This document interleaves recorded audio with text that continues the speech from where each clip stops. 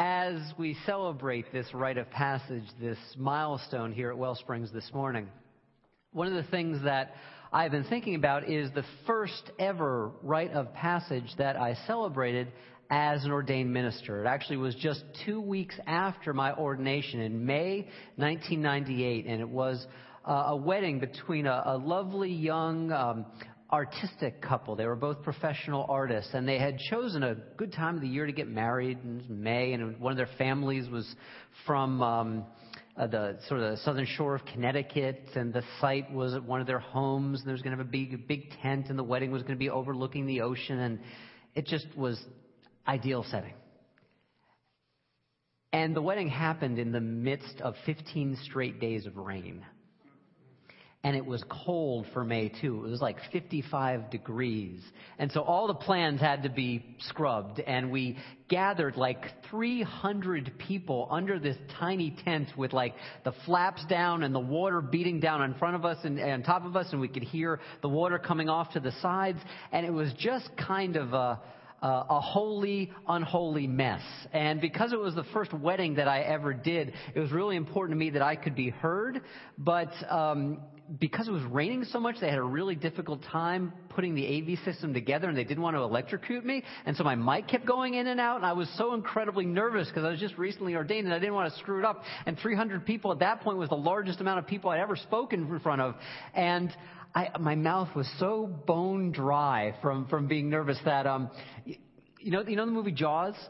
In the movie Jaws, there's a scene in which, they're hunting the great white shark, that one of them goes into a shark cage, and then the cage goes into the water, and the character needs to spit on their mask. If any of you are divers, you know this, to defog it. And I ain't got no spit. That's what I felt like.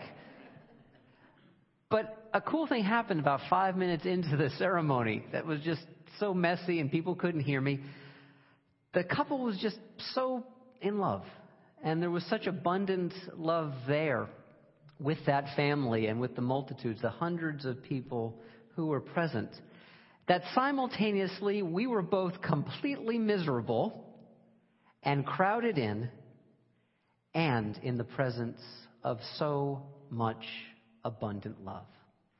It was both this reality and that reality simultaneously. And recognizing that, I got a little bit of saliva back and my nerves stopped.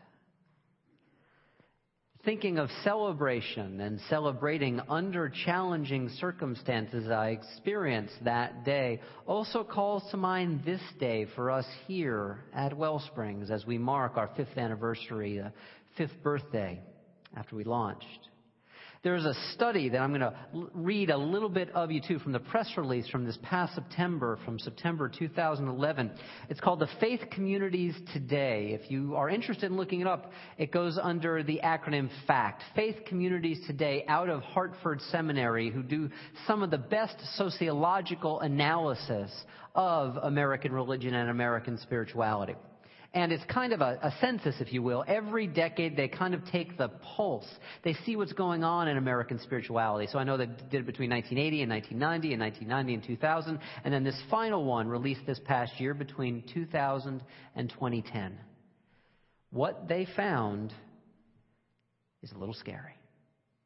I'll read you some of what they wrote. Despite bursts of innovation, pockets of vitality, and a few forays into greater civic participation, American congregations are less healthy now than they were 10 years ago. Among the warning signs for congregation are drops in financial health, continuing high levels of conflict and aging membership, fewer people in the pews, and decreasing spiritual vitality.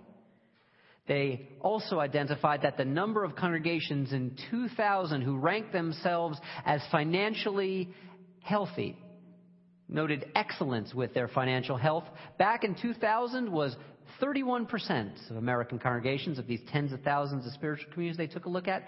That had declined by more than 100%, down to 14% in 2010. 80% of the congregations reported that the recent recession, still ongoing in many ways, negatively affected their finances. They found that the average weekly attendance of your average congregation, median, not average, Chris, thank you, Just had a CPA speak. Median, not average. The median in 2000 was 130 people in the building. It had fallen in the decade between 2000 and 2010 to 108 people in the building. More than 1 in 4 American congregations right now, more than 1 in 4 have fewer than 50 people in worship. I saw some of this brought home by an article not too long ago in the Inquirer that I read online, and it talked about a number of Episcopalian churches and Presbyterian churches that are closing down within 5 or 10 miles of here. Now, here's the good news, at least for us, is that in the context of this decline, Wellsprings, after 5 years, averages about 200 people between our two services every Sunday. And not that I count the numbers, but I do. We have 211 people here today between our two services. Perhaps even more telling, and these are just about the numbers, and I want to dig deeper than the numbers in just a moment, but there have been roughly 200 to 250 new Unitarian Universalist communities started in the last quarter century, in the last 25 years. Not one of them that began with fewer than 50 people has grown to more than 200 people in membership. Wellsprings, 5 years ago, this weekend, had a lot of people here because a lot of people were interested, but the truth of the matter is this. We only had between maybe 15 and 25 people who were actually committed to Wellsprings. Now we have an adult membership of 185 people. These are good numbers here at Wellsprings, but numbers are just the byproduct, especially in spiritual communities. Numbers are just the byproduct of vision and commitment and who we are and who we yearn to be. And we had a vision early on.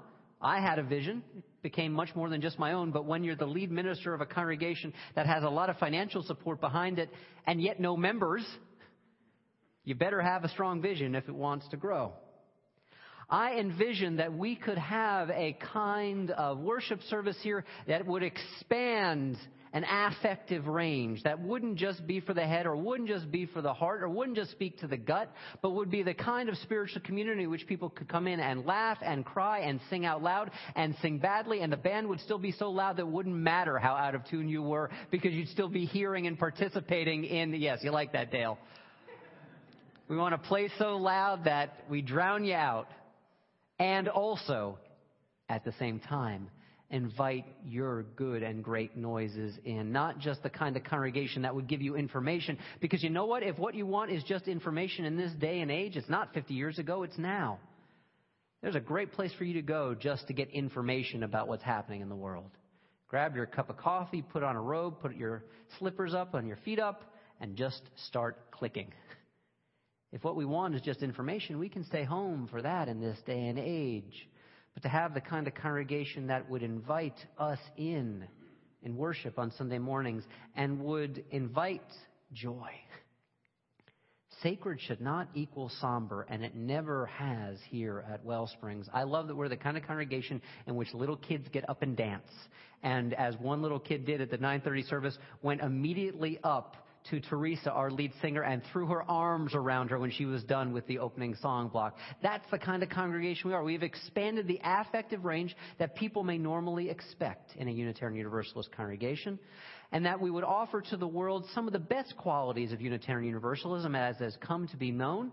It would offer choice and diversity, and also this, the challenge, as we heard from Chris, to go deeper, to cultivate spiritual practices that, yes, sometimes will challenge us and invite us to grow, sometimes even to the places and into the places and working with the things that do scare us.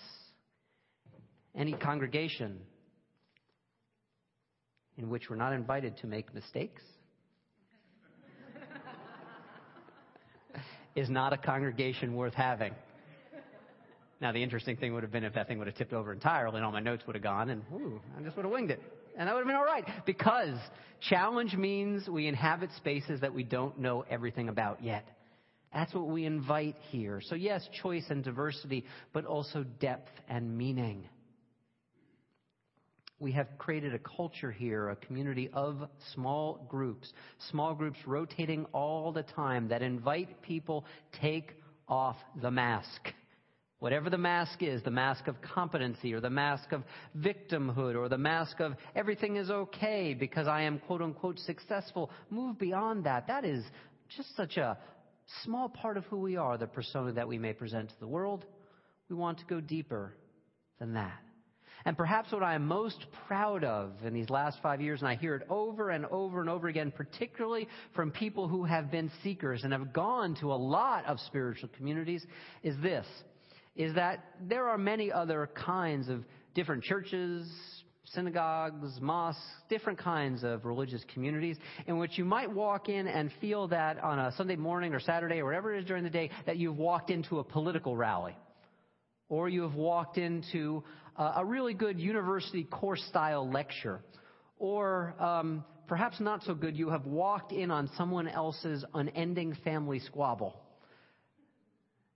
But what I hear from people who come here is that they know they have walked into a spiritual community. They have walked into a place that invites them to go deeper and to not just do it alone, to do it with joy and do it with challenge. We are a community charged full with the charge of the soul, and that is not by accident. I believe there are several even deeper factors than what I just mentioned for why we are growing here at Wellsprings. I think they come down to 3 words that begin with the letter P. One, we have a pragmatic theology. We have a pragmatic spirituality. I must tell you that one of the ongoing conversations in many Unitarian Universalist congregations and in many other different style of worshiping communities is, and I've actually heard this, how many times during the service did the minister mention God or prayer or scripture and sort of taking notes? Because there are a lot of communities in which there are some people who go over here, not enough, he or she mentioned it. And there are some people who go over here, too much. And they go on and on and on and on with the same old arguments year after year. I think we were guided here at Wellsprings by a different invitation from Walt Whitman, who said, argue not concerning God. Can't prove God's existence one way or the other. What we can prove and demonstrate is our own spiritual growth, guided through a multiplicity of different ways, but invites us to share in that unity of lives made more whole. We're not just arguing the same old stuff here, but instead saying life is not an argument to win or to lose. It is an opportunity to grow your soul. That's the first P. We have a pragmatic spirituality. The second is this, and I hope you hear this in everything I say or anyone says from Wellsprings or any small group you're in. What's the personal part of this? If it's not just information that stays in our head, we have to look at ways to integrate what we learn here, who we are here, and say, what is the personal import for me? Or it just stays at the level of information, and we are already swimming in too much information to begin with. Which leads to the third and final P, practical. We want this community, and indeed we heard from Chris this morning, that we are practice-based. And that's not just true in terms of traditional spiritual practices, although we encourage that very much. We want this community to be there for you when you need it practically. Those moments when someone you love or someone you cannot stand is driving you nuts. Those moments when you want to be alive in your celebration and not just wonder, is it going to run out? Is it going to run out? Is it going to run out? Those moments of deep grief or wonderful joy. We want, and this community has been, a place that allows you to have wisdom that accompanies you and us, and I include me in this, practically in our lives. Pragmatic and personal and practical. This has been parts, I would say the major part of the secret of our success. It has come from our DNA that we took a long time to cultivate, our values and our beliefs. And one of the things I've recognized, and many folks have recognized over the last 5 years, that, those aren't written on tablets in stone, never to be changed. I think it's time to revisit them, not to rewrite them. There's so much good in there, but there's some words, some realities, some spiritual realities that we've shared here at Wellsprings regularly that are missing. The word gratitude, for example, doesn't appear in there. Compassion gets the slightest notice. There's no mention of the word presence, which for me is the example of spiritual maturity. So over this next year, we're going to invite each other to work together to dig out some of the things that may be in our DNA that need to be said more explicitly. And so we can more accurately reflect our strengths of who we are, and we'll be guided into the future by those strengths. This past year, I've been thinking a lot, and especially the last few weeks, about the vision to come. Not just what has been, not just celebrating past tense, but looking forward to what will be here at Wellsprings. I don't know if this will be the name of Wellsprings in time to come, but I got to tell you, I'm not attached to Wellsprings congregation. Congregation's okay. But what Wellsprings does at its best is this. The Wellsprings, think of it as a title if you want. The Wellspring Center for Spirituality and Practice and Community. My vision for Wellsprings as we move forward into the future comes from what is already in our midst, but to make it even more strong. It comes from spiritual friendship, as the Buddhist teacher Chogyam Trungpa talked about. Spiritual companionship, real deep friendship that goes with us into some of those places that we are afraid of from time to time, that moves past the place of ego or mask or persona. This is spiritual companionship. It is so easy to go it alone these days, and yet we see record levels in our society of what? Of loneliness, of disconnect, of lack of trust. If we want to go deeper in this life, there is one thing that is true. We cannot go it alone. I see more and more and more small groups here at Wellsprings. I see eventually a space for us that will be our own 7-day-a-week space. But not that we will own. At least not right away. I have no desire in this economy especially to have a mortgage here at Wellsprings. No desire to be hemmed in because we own something. I want flexibility here. But what I feel and see from this vision is a place buzzing with all kinds of small groups led by gifted and trained leaders who just don't buzz into town for a weekend to lead a great seminar. And then you can't wait until that great seminar leader gets back and you're just kind of waiting 6 months, a year, another year. No, the kind of leaders who accompany us, not just through learning a new gift or a new skill, that we can learn at all kinds of other places these days. It could be the Y, it could be the local learning annex, it could be a holistic health studio, it could be all kinds of places. There are all kinds of different classes that we can take. But what it would be like to not just learn a new spiritual practice or a new way to go deeper and then have the course come to an end, but to work alongside gifted leaders who are not just invested in teaching you what they know, but tying that new spiritual practice, whatever it may be, back to your aims and ends and goals in life. I'm talking about a community that goes by a very ancient name in many different traditions. It's called spiritual direction. It's called living that deliberate life, as our great ancestor Thoreau invited us to do. I see networks of spiritually committed people sharing their experience and strength and hope and encouragement with each other. Now, I don't know how to do this. I don't know when this is going to happen. I don't. But everything that you see here at Wellsprings over 5 years ago, we had no clue how to do. There's a book that I've never read, but whose title I absolutely love. It's called The Answer to How is Yes. That is what makes new compelling visions come alive. That before we answer that question, how, technical, tactical, those are important questions. First, we have to say yes. First, we have to say that there is something compelling enough to move us individually and institutionally beyond where we are into a future not yet created. The answer to how has always been yes. Accompanying each other, inviting each other, caring for each other. Yes. Can I get a yes?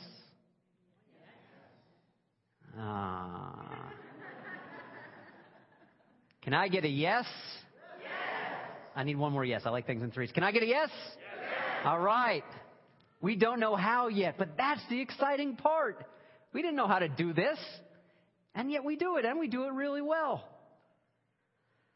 So today I want to celebrate the vision that has been and has come about, and the vision that is waiting to be born, and also to attend to some of the facts of our own lives here at Wellsprings right now that I will honestly admit are challenging. There's no other way around it. A couple of years ago, if you have been here at Wellsprings for a while, and if you haven't, well, I'm just going to fill in the news. We recognized that we were born into a situation of real financial abundance. People invested money in us so we could grow, and we have in unprecedented ways. But we recognized a couple of years ago that capital was running out and running down, and we weren't anywhere near being self-sufficient. So we, in leadership, set a goal, a target number, $300,000 that we needed to continue to grow in the ways which we were accustomed to with the staff that we had and everything. We decided we would set a target for $100,000 internally and $200,000 externally because we are a success story. The good news of that is that we blew right past that internal number. We set a goal for $100,000 and we raised internally $150,000. Awesome job. But here's the not so good news. There isn't any other $150,000. It's not out there now. It's a different world than it was 5, 6, 7 years ago. We all know that. It's tougher out there. And the pockets aren't as deep. And there's less seed money to go around. Over the last month or so, I've had a series of not just bottom line conversations, but what Chris was talking about before, bringing our full selves to conversations about money and dollars and cents. We've received basically the answer that's the obvious one, that we're not self-sufficient yet here at Wellsprings. And we need to live within our means as we are now, with what we have now and who we are now, knowing that we will continue to grow. We have to live within our means right now. Many of us are facing us and this in our own lives at home too. It's tough for a lot of us. And the reality of this is that it means choices that we would rather not make here. And I would rather not make as the lead minister, and also, I say these words in a gut-churning way, as also the CEO of Wellsprings. We're not going to make any choices that will be fatal to Wellsprings or we believe will harm in any inextricable way our mission here in this community.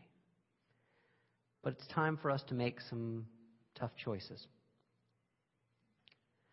Now, perhaps as you hear this news and let it sink in, I want us all to be aware of something that a relatively new field of research called behavioral economics has recognized about the way we as human beings tend to be built, which is that in terms of the intensity of our feelings, we feel a lot more worse when something we care about is taken away from us or is imperiled, more than we do feel good about something that we love and getting more of it. I'll give you a specific example of this. I'm ready for the booze, I am a New York Giants football fan. I'm wearing blue today. I promised at the 9:30 service that if the Eagles, although I just don't see it happening, ever make it as far next year and the years to come as the Giants are making it today in the NFC Championship game, I'll wear green for y'all, okay? Good. Well, the Giants had a really great win last week against a team that was a major upset. They beat the Green Bay Packers in Lambeau Field. And they beat them by 17 points, too. It actually was a pretty convincing victory. But there was a blown call in there that was kind of obvious to almost anyone, and it didn't go the Giants' way. And one of my guilty pleasures, especially on the days after which my teams win, is that I love to listen to New York sports radio. And at the start of this one show I was listening to last Monday afternoon, they wanted to celebrate the win. It's a huge win for the Giants. No one expected it. And for 2 hours, unrelentingly, people kept calling in and not talking about who did what well. They kept talking about how the refs screwed us. They were focused on the scarce thing. They were focused on the thing that was perceived to be taken away from them, not focused on this big, huge thing over here that was an awesome, happy thing. Sometimes we can tend to be like that as human beings. Sometimes that's the way that we're built. So what I'm going to ask you today, as you process this information, and in the months to come as we share this information, I'm going to talk about how we're going to do that in just a moment. I'm going to ask that we all aspire to be both and people, not either or people. Both celebrating and recognizing and witnessing and being a part of the success that we have had, and recognizing that there are some really deep, true challenges here. Not either or. Not rose-colored glasses or, oh my God, the world is falling down around us and Wellsprings is closing up. But both and. Now, I want to give you a model even. I like to think in pictures and I like to think in character. So I want to share with you someone who is a great both and example. Not Voldemort, but Harry Potter. This past summer in the Spirit Flick series I talked about Harry Potter in the last Harry Potter movie, last Harry Potter book, that Voldemort is an example of either or. You are either this or you are that. I mean, for those of you who know the Harry Potter mythology, and I'm guessing most of you do, it's the most famous story of our time, Voldemort is entirely either or. He cannot stand the fact that he himself is composed by wizard and muggle blood. He seeks to actually commit genocide against those who would wreck his sense of purity. He is either or. Harry Potter is both and. His friends are both and. They are both courageous and tough and sensitive and kind. They never forget who they are or what their magic is, and also understand that what they love and who they love is sometimes imperiled and threatened. Harry Potter has great spiritual bandwidth because he is a both and person. He's got a heart and a brain big enough to hold conflicting realities within himself and not go crazy. Increasing our spiritual bandwidth is kind of the deepest thing we do here at Wellsprings. And it's what we need now more than ever. Our DNA talks about living in abundance and living with abundance. And both and living is the gateway to true abundance. It is refusing to say, well, is the glass half full or is it half empty? Either or. It's both and. And there's water in the glass, and that's worth celebrating, and there's also this gap. So here's what I'm asking you to do if you have an interest in the future of Wellsprings. If. I can't assume that for all of you. If. Over the next month, you will receive an invitation to a small group to engage in conversation, not monologue, but multilogue. A dialogue involving a small group of other individuals who are invested in what we're doing here at Wellsprings about the next steps that we are taking. In the past, we've tended to do large congregational meetings, 1 hour, about a half hour or 45 minutes of giving you information, then 15-minute Q&A. That will not get it done right now. So what I'm asking you to do, if you are called to do, is to attend one of those small groups. If you care about the future of Wellsprings, if you've grown because of Wellsprings, if you find your life more whole because of Wellsprings, if you find it easier to love and also be beloved because of Wellsprings, If you see yourself as part of the future of Wellsprings, to focus on this question: what gifts can all of us share with Wellsprings so that Wellsprings can continue to share its gifts with the world? That's what we're going to talk about. But even more than what I'm asking you to do or consider doing is what I'm asking you to be. I'm asking all of us to be both and people, both celebrating our very real successes and our deep mission here at Wellsprings, and recognize that there is objective challenge in who we are right now, and that the only way to lose at this moment for Wellsprings is to reject one in favor of the other. Both and will be exactly what we need right now, because both and is not just about us. Both and people is exactly what the world needs right now. So often in life we are given either or choices. Either we believe in the value of tradition or we're progressive. Either the glass is half full or the glass is half empty. To learn to say both and brings real meaning in life to that great quote from Gandhi that people love to put on their Facebook pages, and I probably see it more than any other these days. Be the change we want to see the world. Be the change we want to see in the world. How often have we seen that? Well, this is an opportunity to do that. If we can be both and people here at Wellsprings and beyond Wellsprings, we will be people who can heal. We will be people who can create. We will be people who can face challenge and celebrate simultaneously and not back away from either task. So today I'm asking you to be both and people. To hold a lot of information inside yourself. But even more, to be the kind of both and people that the world needs right now. To be the kind of both and people that we need right now. So amen. And happy birthday. And happy challenge time. Both and. And may we live in blessing, not just in the happy moments. May we live in blessing in the trying moments as well.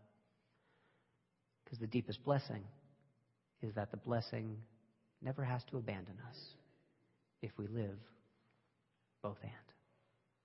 Let's pray together.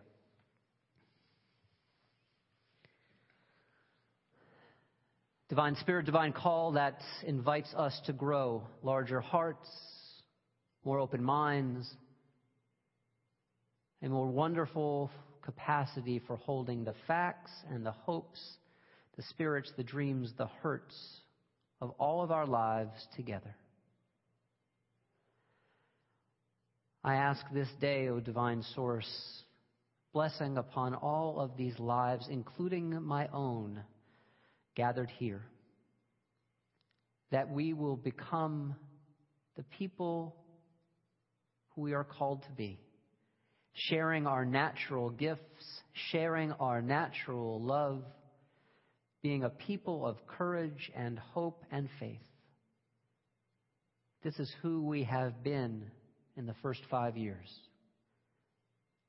This is who we are called to be for the next 5 and the next 5 and the time beyond that, when we are not here any longer. But what will remain of us will be our love, and it will bless those we do not know yet. Amen.